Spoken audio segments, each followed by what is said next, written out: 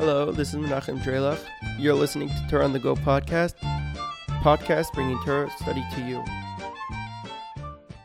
Recording live from my studio. This week's episode, Parashat Tzav, contains 9 positive commandments and 9 negative commandments. In chapter 6, verse 3, there's the positive commandment to clear out the ash from the altar. The reason for this was, as discussed by the other mitzvahs, it was part of keeping a proper atmosphere in the Beis HaMikdash. This was part of taking care of the Beis HaMikdash. This was applicable in the time that the temple stood, and to the male Kohanim, they were the ones that took care of this. In the same chapter, verse 6, there's the positive commandment to kindle the fire on the Mizbeach, on the altar.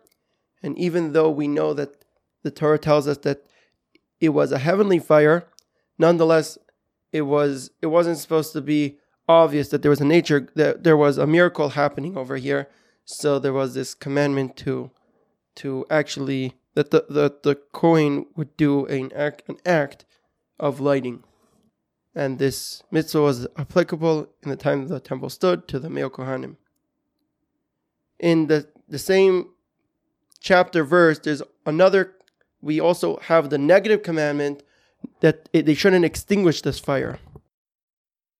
And this was applicable in the time the temple stood, and both men and women were prohibited from extinguishing the fire. In the same chapter, moving on to verse 9, we have the positive commandment that the Kohanim were commanded to eat from the leftover of the mincha sacrifice. And this was applicable in the time the temple stood to the male Kohanim.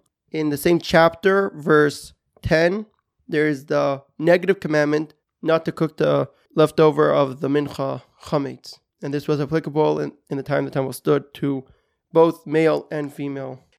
In the same chapter, verse 13, there's the positive commandment.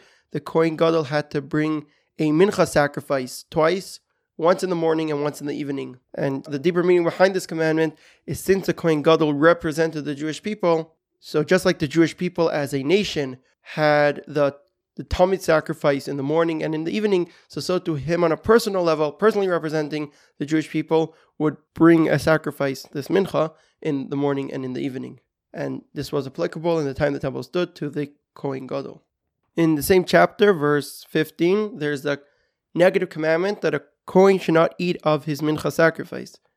The deeper meaning behind this commandment, as we explained in the previous episode, that one of the reasons for the karbanos, the sacrifices, was to awaken the heart of the person bringing it.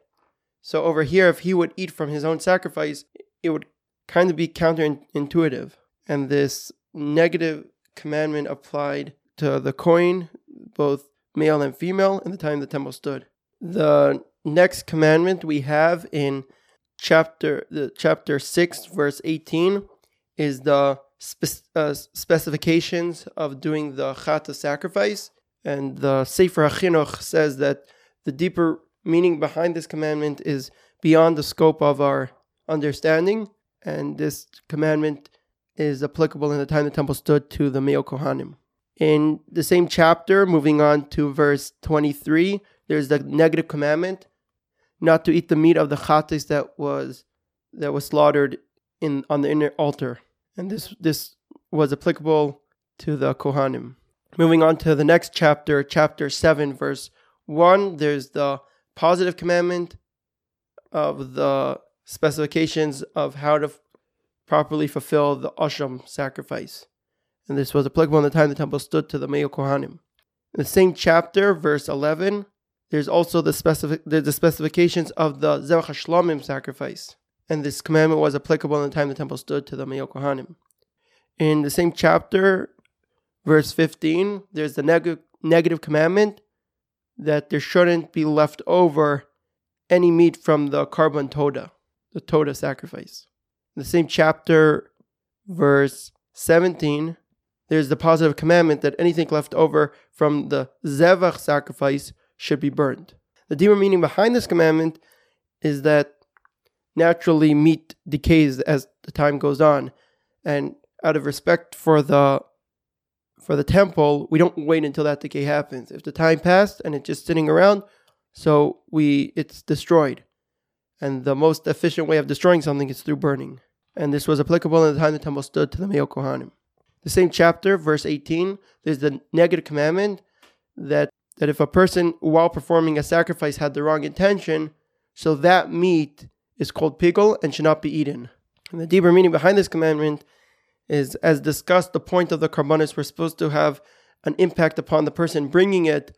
So part of that efficiency was when it was done with the proper frame of mind, with the proper intention. There's supposed to be the right conscious understanding of what was going on. And this was applicable in the time the temple stood to both male and female people, even non-Kohanim, Yisraelim, it was applicable to. In the same chapter, the following verse 19, there's the negative commandment not to eat the meat of the kachim sacrifices that became tameh, that became disqualified. This was applicable in the time that the temple stood to both male and female. The same chapter, on the same verse, there is the positive commandment to burn the meat of the kodesh sacrifices that became disqualified. In the same chapter, verse 23, there is the negative commandment not to eat certain parts of any animal, certain fats. It's called chelev. And the deeper meaning behind this commandment is not limited to eating these fats, but it includes all things that are not kosher. Is Hashem gave us certain dietary laws as food, as we become what we eat. And this commandment is applicable in all places, at all times, to men and women equally.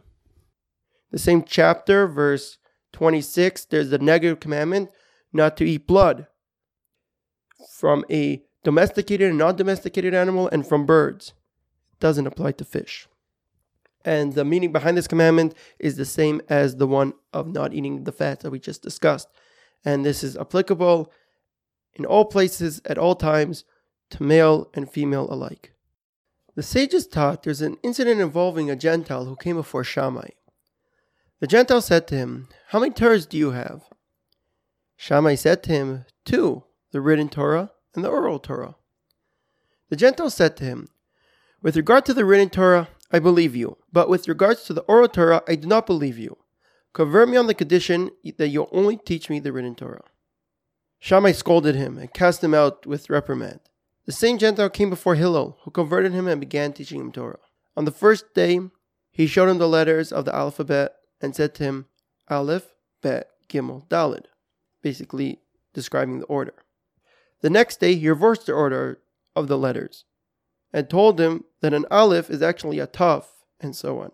The convert said to him, "But yesterday you did not tell me that." Hillel said to him, "You see that it is impossible to learn what is written without relying on an oral tradition. Didn't you rely on me? Therefore, you should also rely on me with regard to the matter of the oral Torah and accept the interpretation that it contains."